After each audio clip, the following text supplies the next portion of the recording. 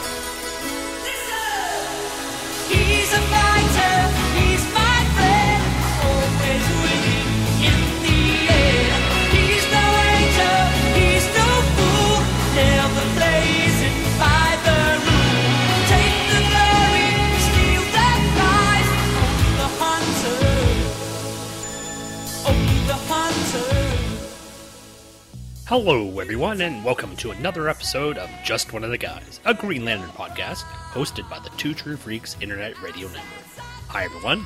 My name is Sean Eagle, and it's my job on this show to cover the Green Lantern comics from cover date June 1990 until cover date November 2004, putting a special emphasis on the characters of Guy Gardner and Kyle Rayner. Guy Gardner, again, is only tangentially mentioned in the book, as the Warriors Bar plays prominently into the first book, Green Lantern number 117.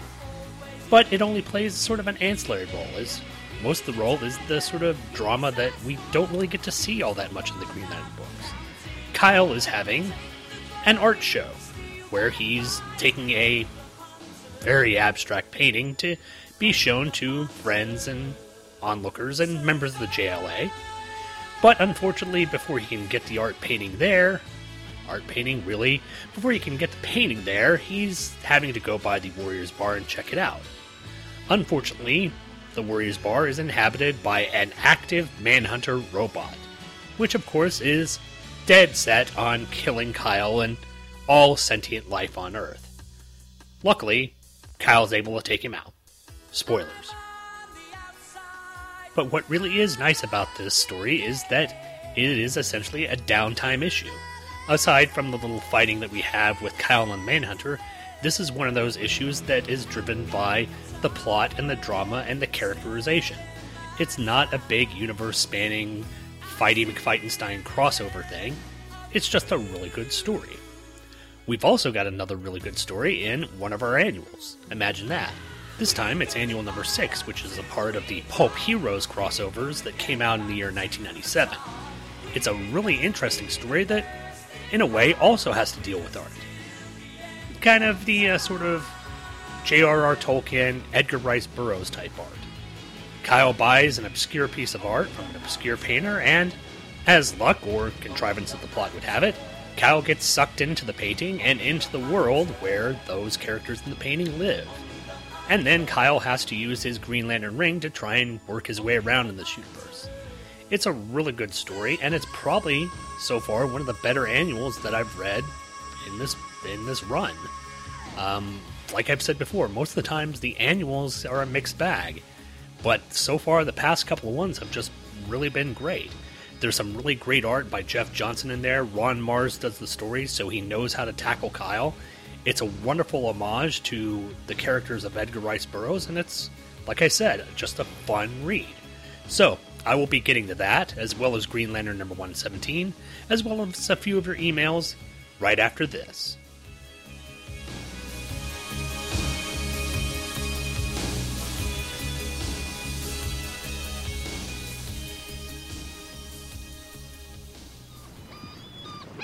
Hey, Obi-Wan, your lightsaber's showing. Take a bath, Pete! Live long and... Suck it, Frodo!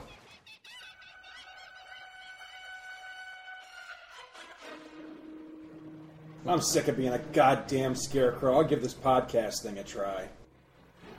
Two, true freaks! Later. I've come here to chew bubblegum and kick your ass.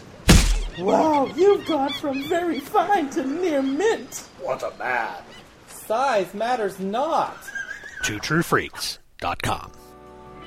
This is an imaginary podcast, which may never have happened, The Shortbox Showcase. but then again may have.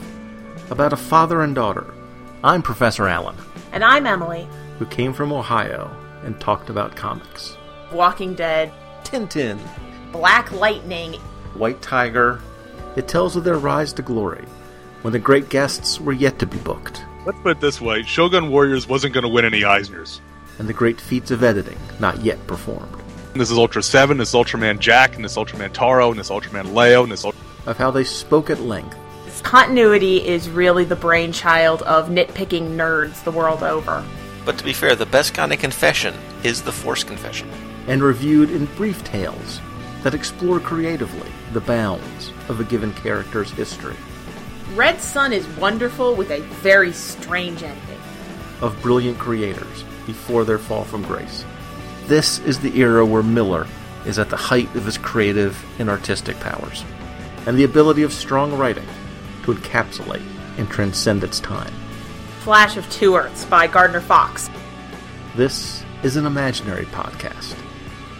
Aren't they all? Shortbox Showcase is part of the Relatively Geeky family of podcasts. Check us out on the web at relativelygeekypodcast.blogspot.com or search in iTunes for Relatively Geeky or Shortbox Showcase. And remember, we're not experts. We're just family. And welcome back, everyone. Let's go ahead and do the thing that I like to do. Well, aside from that. I mean, the thing I like to do on the internet. Well, aside from that as well. No, it's read your email. You've got mail. Pattern baldness. And this time out, we're going to start out with an email from a frequent letter writer from the Great White North, Mr. Scott Davis. He entitles his letter, Kyle Gets the Hottest Girls. And he said to me, Hey Sean, I'm going to spoil the Green Lantern New Guardians Annual #2 for you and tell you that Kyle added another notch to his belt of hot girlfriends.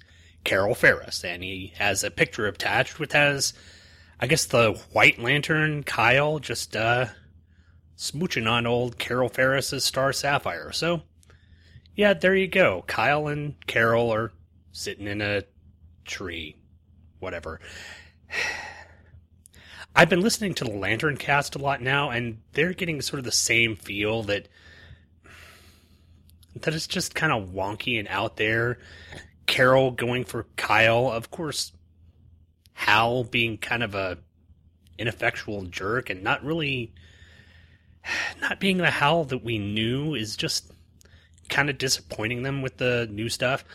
I don't want to dissuade people from reading the new comics, but it just hasn't grabbed my attention like this old stuff has. So if you're enjoying it, cool. I mean, from what I see of the image, it's really nice looking art, but why Carol and Kyle? It doesn't make any sense, but if it's selling, there you go.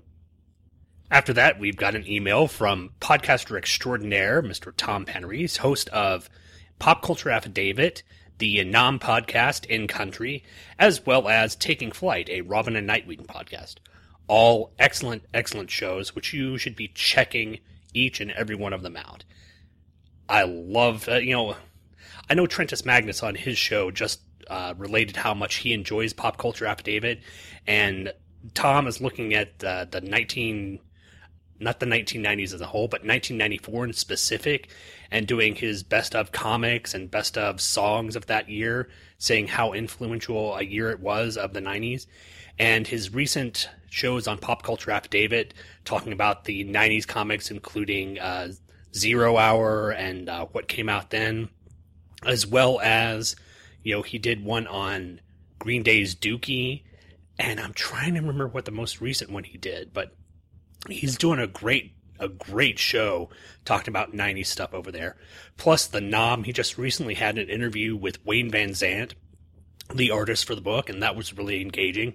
Plus things are changing over in the Nom book. We're getting away from the original characters and getting a new group of characters in.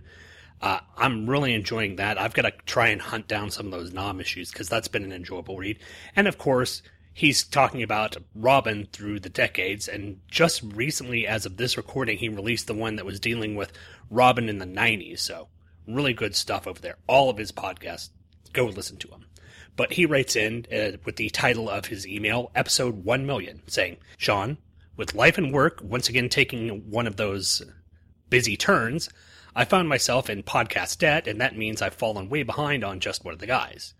I finished listening to your episode covering DC 1 Million and wanted to tell you how much I enjoyed it. Well, thank you, Tom. I appreciate that. That was a really fun time doing that with Stephen Lacey. And again, credit to Stephen for bringing his A game to that, because I basically had the knowledge of the DC 1 Million crossover, just the crossover proper, and wasn't all that up on all the ancillary stuff. So Steve brought a lot to that podcast. Continuing on, he says, I remember owning the core DC 1 Million miniseries, but I don't think I read it more than once and only owned a few of the crossovers. I'm not sure why I neglected to fully collect the crossovers, but I'm going to chalk it up to a lack of money at the time.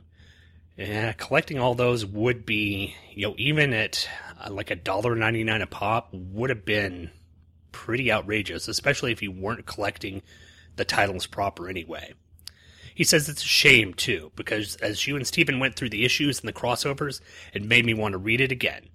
In fact, it made me want to buy the omnibus. Well, if you do, even though I'm not associated, go to In Stock Trades. You'll get a pretty good deal, almost half off on it, so there you go. Alas, once again, I don't have the money for that. None of us do, unfortunately. But perhaps one day I'll have enough to get it at a discount.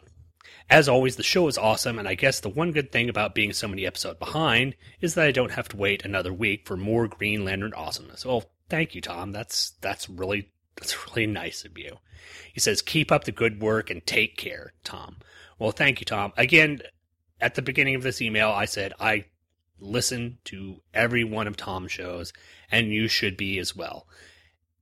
If you're not into Robin, if you're not into the Nom, just give them a listen, because Tom's, especially the Nom podcast, that's the one that I've really been enjoying, because he's not only taking a very obscure comic that probably got lost amongst the G.I. Joes of the Marvel Universe, because it was coming out around the same time, and it's a really engaging tale. It's well written and very thought-provoking at times. And Tom not only covers the comic, but he also takes a good amount of time talking about the letters column and some of the people who have written in, some being very adamant about what they're doing in the Nom being a really good thing and promoting the idea of what went on in the Vietnam conflict, but also having the author sort of rebuke or rebut people who came in and wrote into the comic saying that this stuff is just over-the-top jingoism. So I like that he addresses that as well in the podcast. Definitely go out and listen to Tom's shows.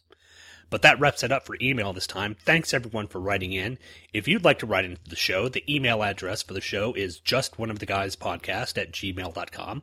I take all kinds of emails, whether it be praise or criticism. I'm more associated with criticism because I'm a nerd and because I talk about Guy Gardner. And yes, Guy Gardner's probably not one of people's favorite characters, but I'm willing to accept that criticism. So if you want to write in, please do so. I'd love to read your email on the show. But that's it for the email bag. Let's close that up and get into issue 117 of Green Lantern. This comic had a cover date of October 1999 and a release date of August 11th, 1999. Mike's Amazing World of DC Comics is the place for that kind of information. Go check it out at dcindexes.com. Cover price was $1.99 US and $3.25 Canada, and the title was Found Art. Writer was Ron Mars, penciler Darryl Banks, inker Terry Austin, colorist Rob Schwager, letterer Chris Eliopoulos, still life was Harvey Richards, and abstract, again, Kevin Dooley. We open our story with Kyle Rayner being choked to death. Okay, this might need a little bit of explaining, so let's cut to a couple of hours earlier at Kyle's apartment, where the struggling artist is putting the final touches on a painting he plans to exhibit at an upscale gallery showing. The celebration over his completion is quelled by roommate Jenny Lynn Hayden, who comments on the happier feel of this new painting. Kyle says the change is due to a lot of things: the art show, his feelings of acceptance in the Justice League, and especially his relationship with Jenny. Kyle apologizes for being so caught up in his work, both heroic and non, and wonders how he can make it up to her. Kyle suggests dinner, and Jenny suggests a possible after-dinner lingerie show featuring her as the exclusive model. Obviously, Kyle is down with that, but first he has to check in on the Warriors bar for Guy Gardner as he's away in Vegas. Ringing up his uniform, Kyle heads out with the painting in tow, with plans of meeting Jenny at the gallery later tonight. At the Warriors bar, Kyle muses about the museum-type feel of the bar. Certain that Guy wouldn't mind if he grabbed a soda for his troubles, Kyle drops behind the bar to look for a glass, when a beam of energy blasts his art portfolio. Turning around, Kyle sees that the Manhunter robot that was occupying one of the display cases in the bar has suddenly become active and wants to fulfill its programming of destroying imperfection. Of course, with the destruction of his painting, Kyle is mightily pissed, and the Fighting McFightenstein, copyright Andrew Leyland, 2011, all rights reserved, breaks out between the two former tools of the Guardians. This fight rages throughout the bar and out into the street, until Kyle is able to distract the menacing android by ringing up a construct image of a Guardian's floaty head. This distracts the Manhunter long enough for Kyle to lop off the mechanoid's head with one swing of his mighty axe. Crisis averted, Kyle now wonders what he's going to do about his art exhibition. As luck would have it, Kyle shows his talent for improvisation as he displays the destroyed head of the Manhunter as his piece at the gallery. His bold commentary on the increasing dehumanization of man is not lost on his agent Simone, who offers to do some modeling for him if he ever wants to see if she's got the fire down below, in a manner of speaking. Kyle deflects her advances and introducing Radu to Simone, then sneaks off to meet with the other partygoers, including Green Arrow Connor Hawke, Barda, and Plastic Man, Blind partner-mate Cleveland, John Stewart, Marin, Jenny, and Alan Scott. Things are going well for Kyle as Jenny pulls him aside to see if he'd like to expedite those dinner and nookie plans, and Kyle says he's completely ready for that, but just to let him say a few goodbyes. However, those goodbyes might take a little bit longer, as a final guest has arrived. Kyle's former love, Donna Troy.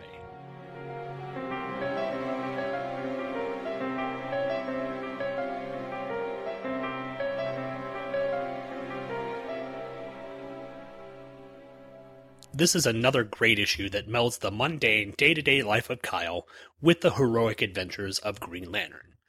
Other podcasters like Chad Bokelman and Mark Marble have complained about the current crop of Green Lantern books seemingly jumping from event to event and not allowing for any quote-unquote downtime to further the character interaction.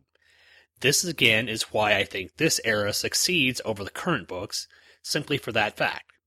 Kyle and his mundane supporting cast get equal billing in the book, giving the reader a time to decompress after every big battle or event.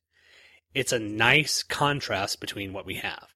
I know people are expecting action in comics, but that's not necessarily a good thing. It gets annoying. It wears you out. It makes you feel that you're constantly running a race. And these little episodes where you can just have a sort of quiet time where you're doing simple, mundane things that further the character and advance the character in a way are what really make, especially these books, in my opinion, some of the better ones out there. And speaking of being better, I've got to say, starting with the cover, my coverage of this, I don't know what happened. Banks and Austin are really gelling here with a very detailed, not at all muddy cover depicting Kyle getting punched by the Manhunter. Everything on this cover looks amazing. Kyle looks great. The inking that was really thick around the characters is a little bit there, but it allows them to sort of pop off the page as well. The background art with Hal in the glass dome really looks great. Everything about this just screams good artwork. Maybe Austin and Banks have finally gotten together and are starting to put together a much better artistic design in the book, because, as you know, over the past almost couple of months, I've been really complaining about Austin and Banks on the book, and this is a complete 180 from that. I think the artwork here is the kind of artwork that a lot of people associate with this book from this time, and it's glorious. And then moving into the book on page 1, it just continues here with the thick line work all but gone, except for a few things that allow the character of the Manhunter's gloves, or the Manhunter's gloves, to sort of pop out from the book. Everything else is just really detailed, especially the look of Kyle's mask. The inking on that is just amazing. I have no idea what was limiting the greatness that we see here from previous issues, but I'm really, really glad that Austin and Banks are bringing the awesome back to the book again. Page 3, panel 1. I might not be much of an art critic, but I don't get the impressionist look of Kyle's painting. I mean, I suppose it's just there to carry on the narrative that Kyle has finally accepted his role as Green Lantern and all his angsty past is just that in the past. But it's a really weird, abstract-looking painting. It looks like, to be honest, it looks like Kyle painted something and then just smudged it all. It's... Like I said, I like my art to actually look like something. The whole abstract stuff, like Jackson Pollock type stuff, or even the more surrealistic art of Picasso or stuff like that, just doesn't work for me. I like my art to look like stuff, so I'm certain there are people who enjoy this even more, but we'll see that this artwork doesn't get the thumbs up from too many people, or doesn't really get seen by too many people, so whether that's a good thing or not, there you go. Then on page 4, this is exactly what I was talking about in my opening spiel about the book. We've got one simple page of Kyle and Jenny talking about their relationship. No heroics, no Green Lantern constructs, no fighting, just a really well thought out page of two characters talking, and it completely and totally works. It shows that this book has more to offer than just giant space battles against insurmountable odds. You can have a good, entertaining book and put in simple, emotional drama in it. It's awesome. Or as the guys from Tinder for Geeks would say, it's awesome. Moving on to page 5. Now, I'm not completely going to say that everything in the book is artistically perfect. There's a few minor things, especially this first panel here where Kyle is recharging his ring, and you have the beams of light from him energizing the ring splitting his face, so he's got sort of a divided Two-Face type look. But also the right side of his face looks a little creepy. It's got kind of Joker face there, so that's just kind of odd. But the artwork is completely made up for by the picture of Jenny on the final panel on the page. In fact, looking at this, I was kind of reminded of the TV show Friends, and I'm wondering if Banks was kind of drawing from character designs of that show, because Jenny has sort of a kind of a pose and a look of something that you'd see out of that, a kind of Jennifer Aniston type look, and that's not necessarily a bad thing, in my opinion. Page 8, yeah, it's kind of a mistake on Guy Gardner's part that he didn't check to make sure that this Manhunter that he was displaying in a case at his bar wasn't capable of powering up. So, not the best move on Mr. Gardner's part. Page 10, this is kind of neat. Like we saw in previous issues, Kyle creates some constructs of quote-unquote friends in the DC universe to help him out, including the Jim Ballant I Like Boobs Catwoman and a Rick Burchett Ty Templeton looking Superman. So it's nice that Banks is sort of aping the art styles of those characters, because the Superman definitely isn't a Banks Superman. It's very much the Superman Adventures Superman. So that's kind of cool. I like that in the book. And then moving on to page 12, panel 2, we get even more Construct friends in the guise of the 3 different looks for Guy Gardner. We've got, from left to right, the original, or the warrior Guy Gardner, him in his original Green Lantern uniform, and in the JLI uniform. It really looks awesome. And then on the same page, on panel 5, he rings up a hockey goalie uniform to protect him from the Manhunter smashing him with a lamppost. So, really nice constructs that Kyle is using in this book. And like I've said, Banks's and Austin's art is just really gelling very well here. It's all looking really good. Page 16, I think it was a brilliant move on Kyle's part to ring up an image of one of the Guardians to distract the Manhunter. And I guess it's very fortuitous that the Manhunters are colorblind as well, so that helps. But then page 18, and after the fighting with Fightenstein, we are back to the real-world drama, and I'm glad to see Simone come back in all of her sort of sleazy managerial ways. It's a really fun character, and it's a character that you don't see in these comics. And it adds to the tapestry of the comic by giving them a supporting cast rather than just the main hero. Plus, I love how Kyle pawns Simone off on radio. I'm not certain if anything comes from this, but it really would be interesting to see if the two of them became a couple. Like I said, I'm not certain. It's been a long time since I've read the issues following this, so it could happen, but I'm not putting my money on it, and I'm not saying it does either. Then on page 19, it's also good to see that the JLA members have come out to the art show. It again shows that the superhero community just doesn't always have to be in tights and capes, and sometimes can actually lead normal, regular lives. This is great. This is what comics need to be, a blending of the mundane and the super and the amazing. If they could do this more often, I think comics would have a broader appeal. But then we get to page 22, the final page, and it's a one-page splash of Donna walking in on Kyle, and Jenny to Donna's right looking very shocked at her being here. And the way the art looks, Donna is really impeccably drawn to make her look far more radiant than Jenny, especially in the sexuality area, because she's got this off-the-shoulder, really tight black mini dress that's, like I said, exposing her shoulders and a lot of her cleavage, so it's very eye-catching. And Jenny, although she is incredibly attractive and drawn really well in this, kind of pales into comparison. Plus, Jenny's also obscured by Kyle's arm, kind of putting her in the background and bringing Donna forward. So you see there's going to be confrontation from just the way the art is being displayed on this page. It's going to be really interesting to see what happens between these two characters and what happens between actually these 3 characters with Jenny and Kyle. So we'll be getting into that next issue.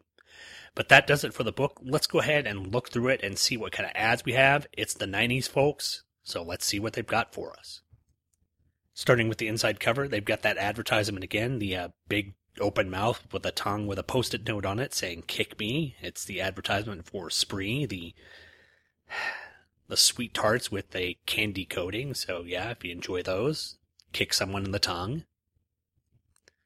And I guess you're not hip unless you're wearing L2 Levi's clothing, which you can find at Sears, Goodies, Kohl's, and Mervyn's.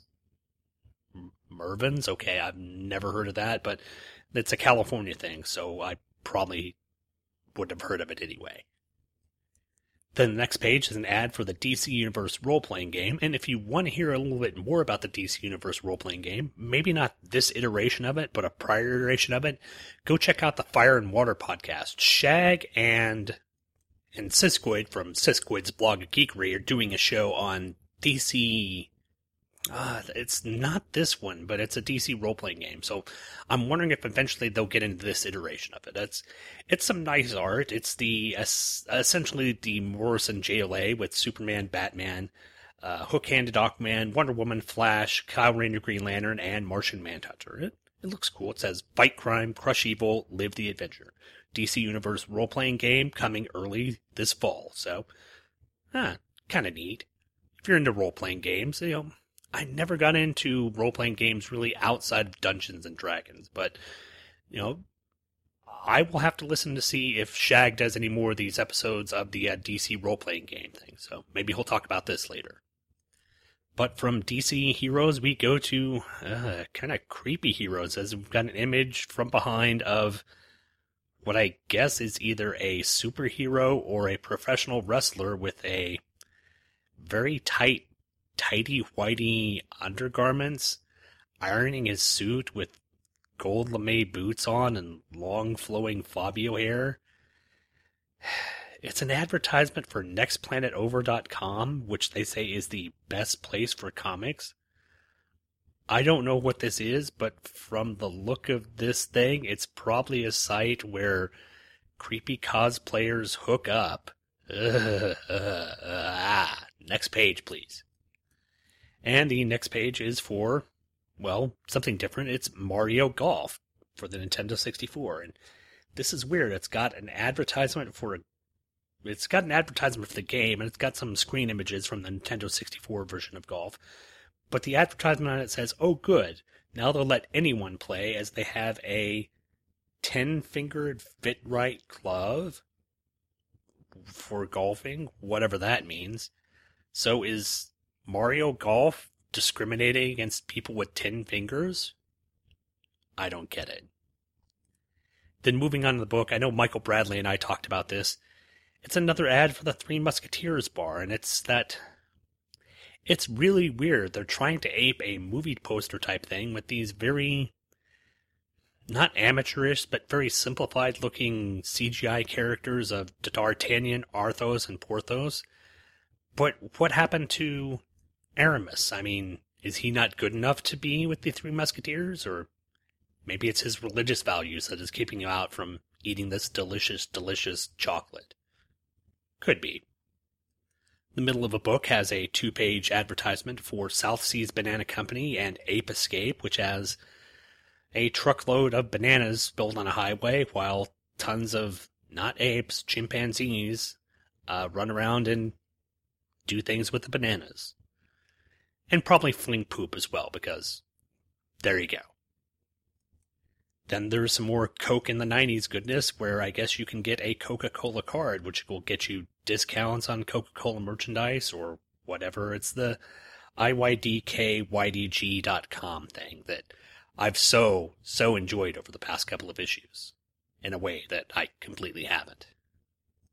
Then after that, there's a very dark, and not dark as in grim or, uncomfortable to look at, but just dark as in colored advertisement.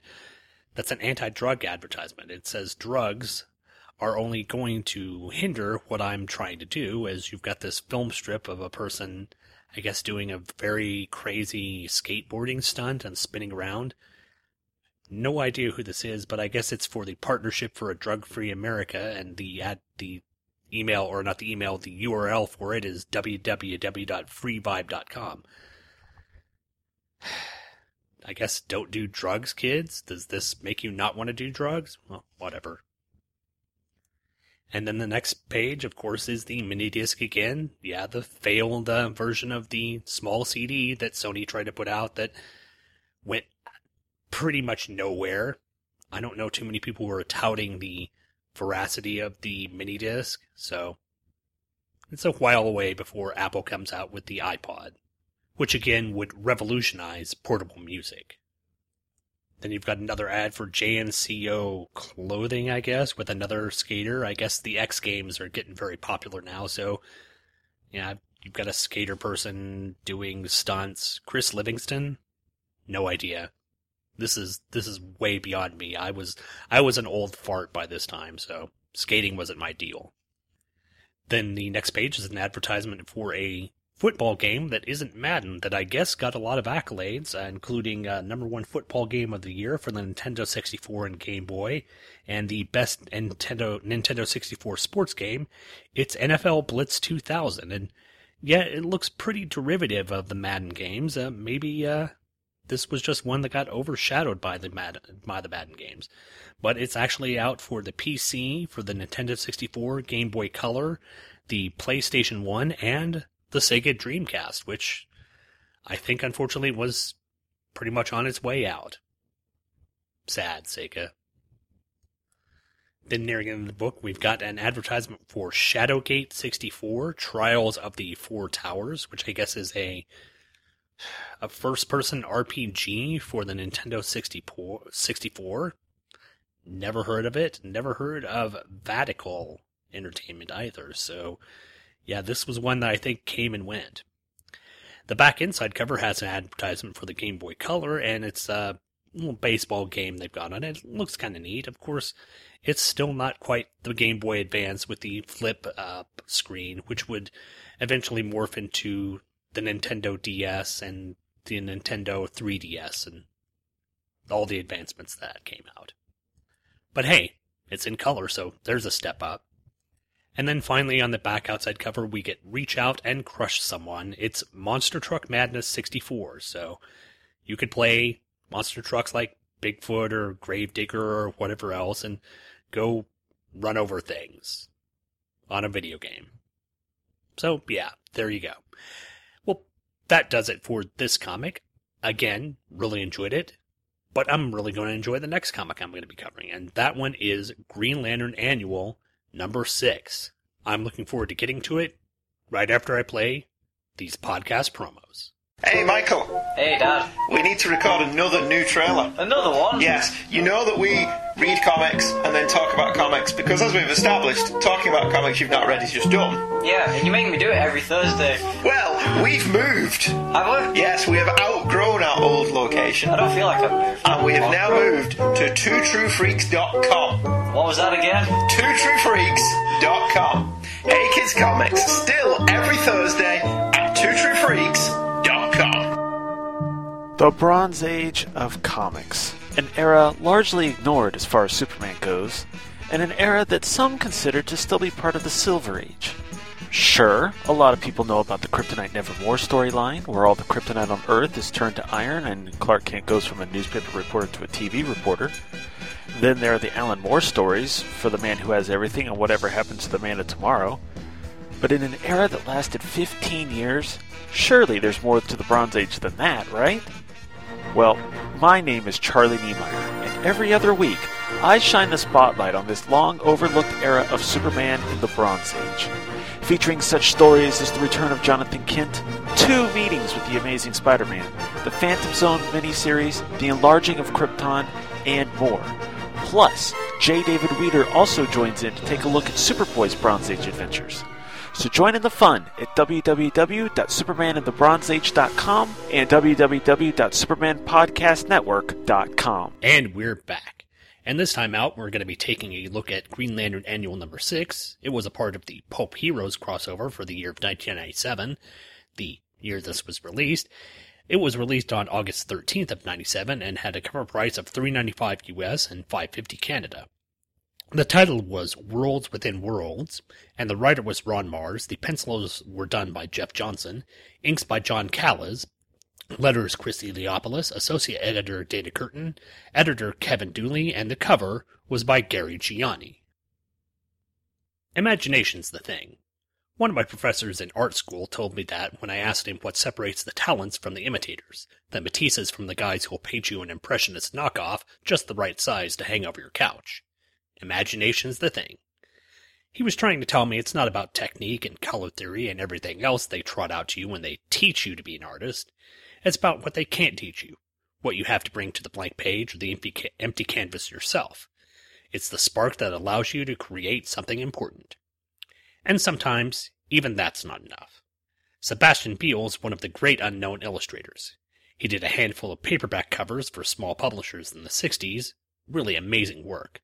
Realistic and fantastical all at once. But he never got the recognition he deserved. Maybe he crossed an art director, maybe he was a flake, who knows why. Beale just seemed to drop off the face of the earth. Hardly anybody cared then, and absolutely nobody does now.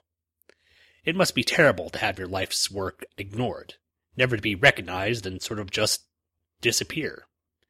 Beale was an immensely talented guy, and nobody outside a few collectors even remembers him. It makes me question my own work. Am I doing anything worthwhile? Sure, imagination's a thing, but I don't know if I have enough of it. This brings us to our opening scene, where freelance artist Kyle Rayner is attending an art auction where he's just purchased a very Frazetta-like painting by an artist named Sebastian Beale. Packing the painting up, Kyle switches to Green Lantern and flies back to his apartment, stopping to rescue a fallen construction worker along the way. Arriving home, Kyle hangs the painting above his sofa, much to girlfriend Jenny Lynn Hayden's chagrin.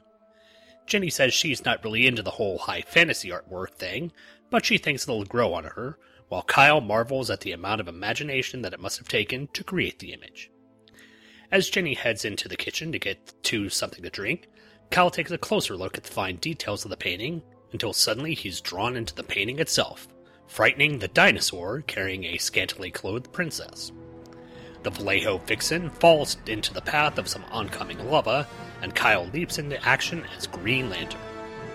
However, when he rings up his uniform, it's not the traditional one, but a very John Carter/Conan the Barbarian outfit. To make matters worse, his ring isn't working as usual either, as he can't fly down to rescue the princess. But luckily, he's able to ring up a rope to pull the princess out of the path of the molten magma. Wondering how to get his ring to work properly, Kyle just goes with it and is able to create a futuristic jet cycle to rescue himself, the princess, and her 2 remaining guards from the approaching lava. Crisis averted, the quartet set down a ways away from the carnage and begin with the plot exposition. The girl is Saria Amenthus, Princess of Jeth, and the BP guys are her royal guards Eth Chaj and Eth Neth. They are on a quest to seek the God Mage to petition him to spare their world from disaster, and they would like a great warrior like Kyle to accompany them on this quest. Thinking that this God Mage might be his ticket back to the real world, Kyle agrees to help the warrior trio. What follows is a near Tolkien level of trekking through various perils and landscapes of the world of Nagia, including man-eating plants, a sea where you can breathe water, a race of bipedal amphibians, flying eels, and floating cities. Eventually, after what seems like months of traveling, our heroes reach the palace of the God Mage and attempt to discover how to stop the world from slipping away. Entering the palace, as the mysterious force eats away at the world, Kyle and company find that the God Mage is none other than the creator of the painting, Sebastian Beale. Old and tired, the artist says that he was somehow able to enter the world that he created, and now as he's ending his time, so is the world he created. Kyle offers to help, but Sebastian says it's too late for all of them, as Saria and the rest fade into nothingness. But Kyle feels that if he uses the last bit of energy left in his ring, maybe he can save this reality. And with that, Kyle, along with the help of Sebastian, begin to recreate the entire world the two have both imagined and witnessed. In the end, Kyle is able to bring everything back, but at the cost of completely draining his ring. However, the revitalized Beale claims that he can send Kyle back if he wanted to. Kyle debates the idea of staying with a woman he helped rescue, and also is smoking hot, or going back to his responsibilities in the real world, and chooses the latter. Clicking his heels together 3 times, Kyle is transported back to his apartment, immediately after the time he fell into the painting. Jenny comes in and wonders why Kyle is babbling about not having a beard, make your own jokes there, until she notices that the painting Kyle brought home has completely changed. Jenny tells Kyle that he's got some splaining to do, and Kyle relents, telling her that, really, he's not making this up.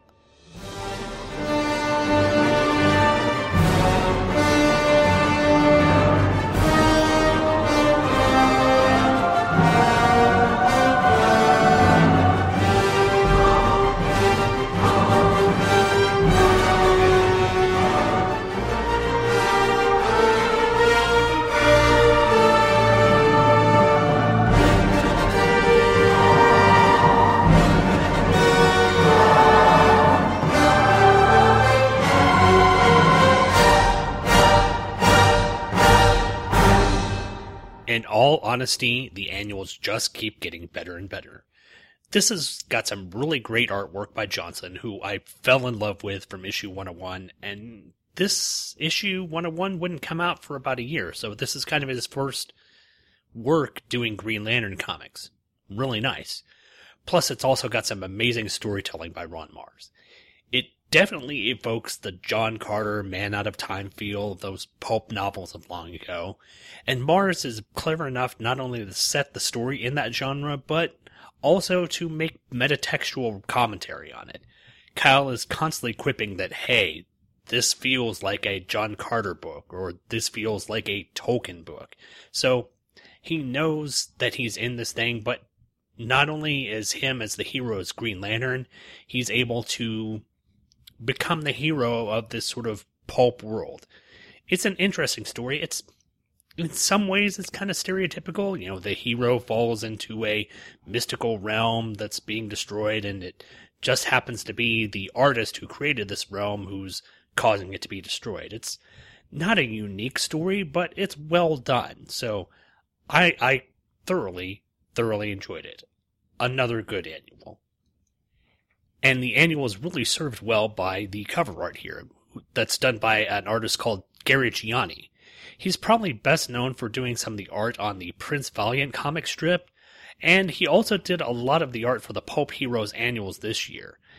It definitely invokes a very John Carter Flash Gordon-like feel, with Kyle being the bare-chested person with a sort of rapier in his hand, defending the the fainting princess from a group of armored thugs. It's a really good artwork. It's really good artwork. And like I said, very evocative of those pulp novels, which I'm assuming it was supposed to be evocative of.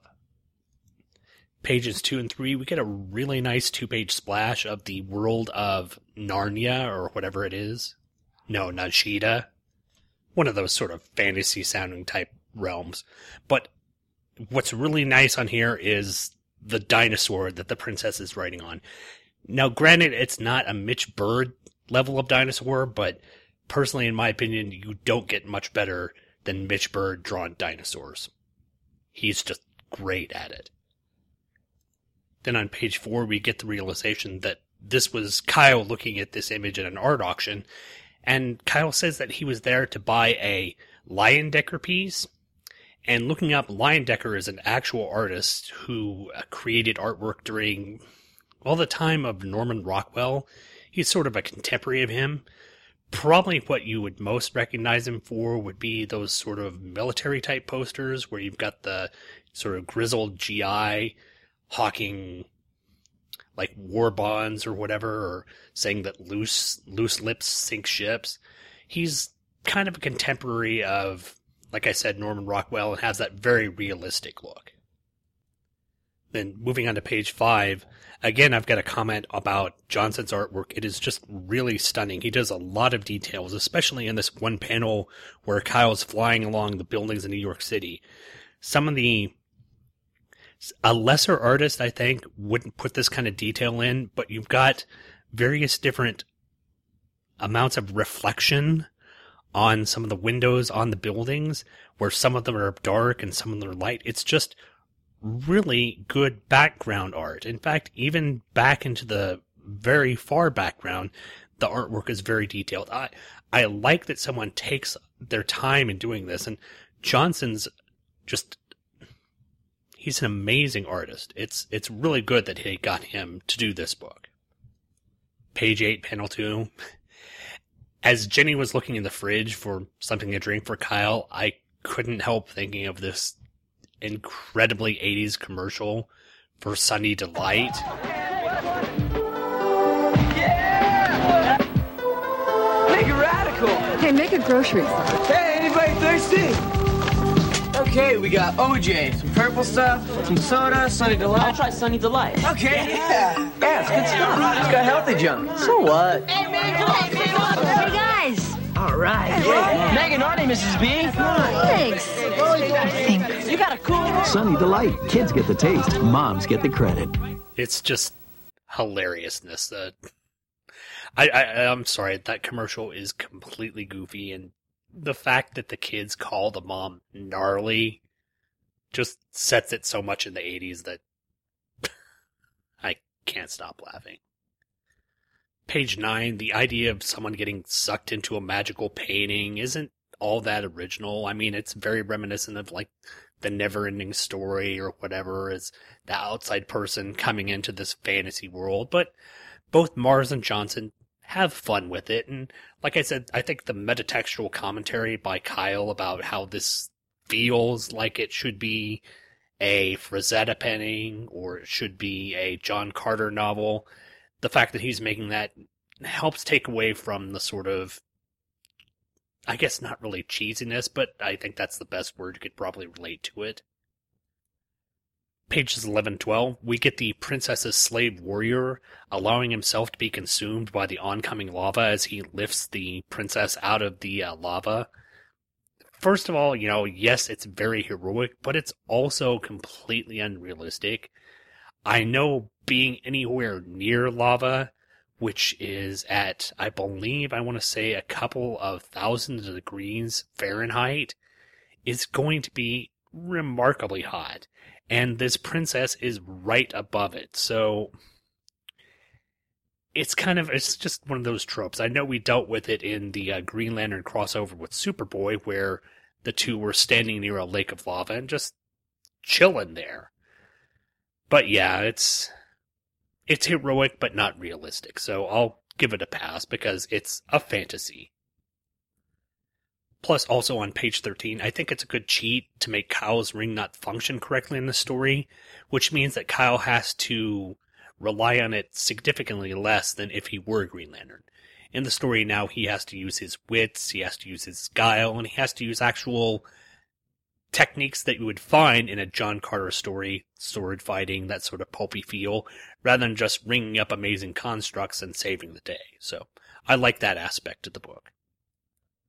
But then, moving on to page 21, it's also good that when he thinks of things that would fit into this realm, say, for instance, an axe that he could use to hack away at one of the monsters that are attacking him, the ring easily creates it. The ring's not going to create a big giant manga suit of armor, which is going to allow him to walk around like a mech warrior, nor is it going to allow him to ring up something that's going to allow them to fly directly to where this god mage is supposed to be. It sets him more in the story, so very good stuff here. Pages 23 and 24, we get the beginning of sort of the hero's journey throughout this story, and it starts with Kyle and the rest of the group going into what they call the breathing sea, which essentially allows people to breathe underwater. And it's very reminiscent, obviously, of the movie The Abyss, which, of course, Kyle references here, but it's just really cool, especially on page 24, where we see Kyle getting adjusted to the idea that he's able to breathe underwater. There's some inset panels where basically Kyle is holding his breath, then finally breathing in the water, and coming to the realization that he can breathe, and the final inset panel is just him enjoying the heck out of it. And a great panel of him just smiling and having this look on his face of just complete and utter joy that he's able to essentially be Aquaman, to enjoy the underwater and to enjoy this sort of very detailed era of coral. And if you've ever been not just scuba diving, but just snorkeling in an area that's in the ocean and seeing fish float up to you, it's really an amazing thing. And to be able to do that without a rebreather or without a scuba tank or anything like that has got to just be incredibly fun. So, really good melding of artwork and story here. Johnson does a great job at depicting Kyle's face and the emotions on it. And again, speaking of the artwork, on page 31, we get a really nice cheesecake shot as Saria decides to just drop trow and change in front of Kyle. Of course, on the same page, Kyle brings up a nice sort of Errol Flynn type swashbuckler, if I can get that word out, swashbuckler outfit. Very much Errol Flynn, very much sort of Robin Hood type looking thing. Again, Johnson artwork in here is just really wonderful. The characters look good.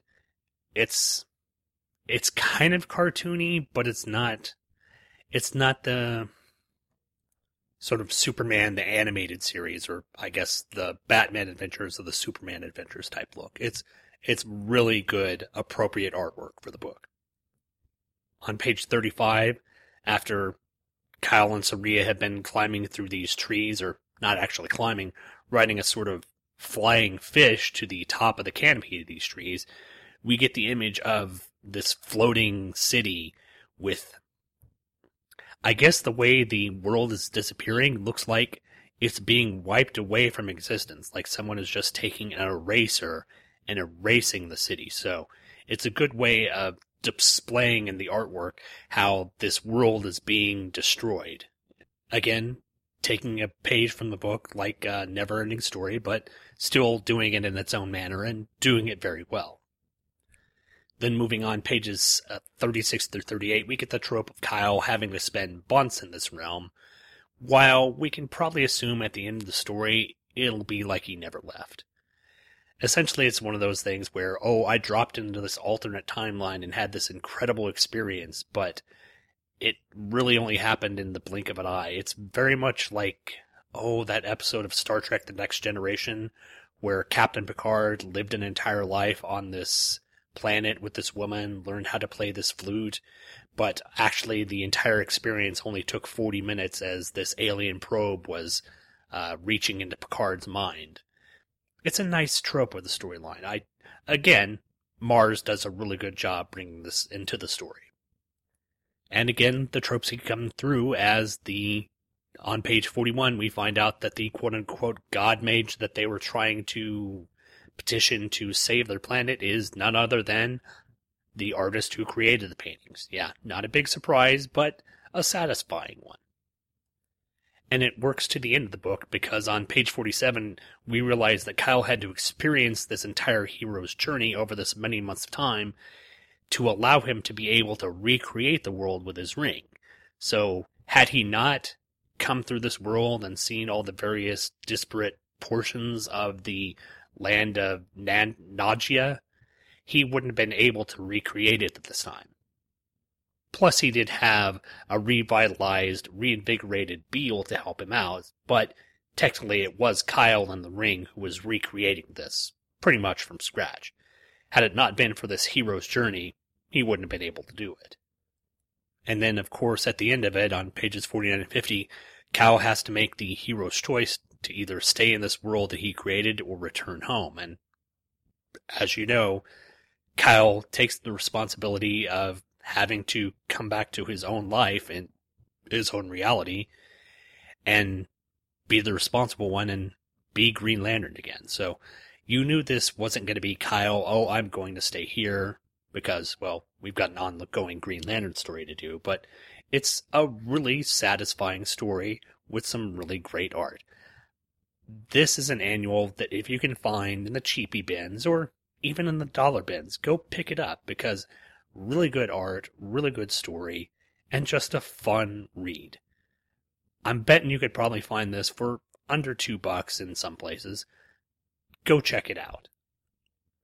But that does it this time for all the books. I'm glad you guys came along to listen, and I hope you'll come along to listen next time out, where we'll be covering Green Lantern number 118, which is a part of the Day of Judgment storyline. Yes, Day of Judgment. It's the storyline where a certain writer named Geoff Johns tries to redeem Hal Jordan. A few years before he tries to redeem Hal Jordan. This time, however, he puts him in the guise of the Spectre rather than the guise of Green Lantern.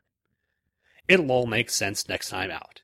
And to help me try and make sense of it, I'm going to enlist the help of a podcast veteran who's probably got some interesting things to say about the whole Geoff Johns thing. But that'll be in 7 days, folks. I hope you guys will come back for me and another podcast great, dealing with Green Lantern and Jenny Lynn Hayden and Donna Troy. And Day of Judgment. It'll all be there in 7 days, like Guy just said. Why don't I script these things out better? Anywho, have a good weekend, everyone. We'll catch you next time on another episode of Just One of the Guys. Bye! You've been listening to Just One of the Guys, a Green Lantern podcast, hosted by yours truly, Sean Ingle. All images, stories, and music are copyright their respective copyright holders, and no infringement is intended. This podcast is done solely out of my desire to show the denizens of the internet that comic books can be fun, humorous, compelling, thought-provoking, and exciting, while not having to fall into the weary tropes of the 1990s. I'm not in any way doing this for monetary gain, which irritates my wife to no end. All feedback for the show can be sent to the show's Gmail account at justoneoftheguyspodcast@gmail.com. All feedback, positive and negative, is warmly welcomed. All spam bots are warmly welcome too, as long as your definition of a warm welcome is for them to die horribly in a fire. The website address for the show can be found at the brand new Two True Freaks website, located at twotruefreaks.com.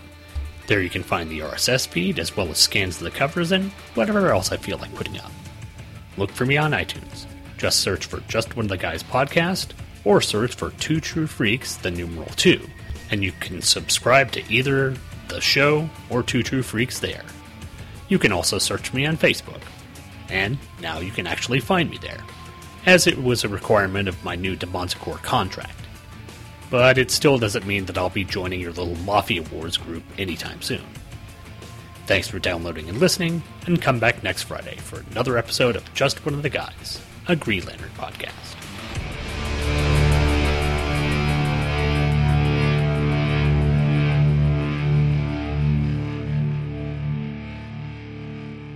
The opening music for today's show was the band GTR with the song The Hunter, off their album GTR. If you don't know who GTR is, they were basically Steve Hackett from the band Genesis and Steve Howe from the band Yes, formed a sort of supergroup where they played guitars. Normally I would recommend you use the link at twotruefreaks.com to go to amazon.com to pick up the MP3 of this song. Unfortunately, GTR, being the amazing band that they are, has not been collected into MP3 format, and you'd probably have to buy the original CD, which has a new running price of $79.99.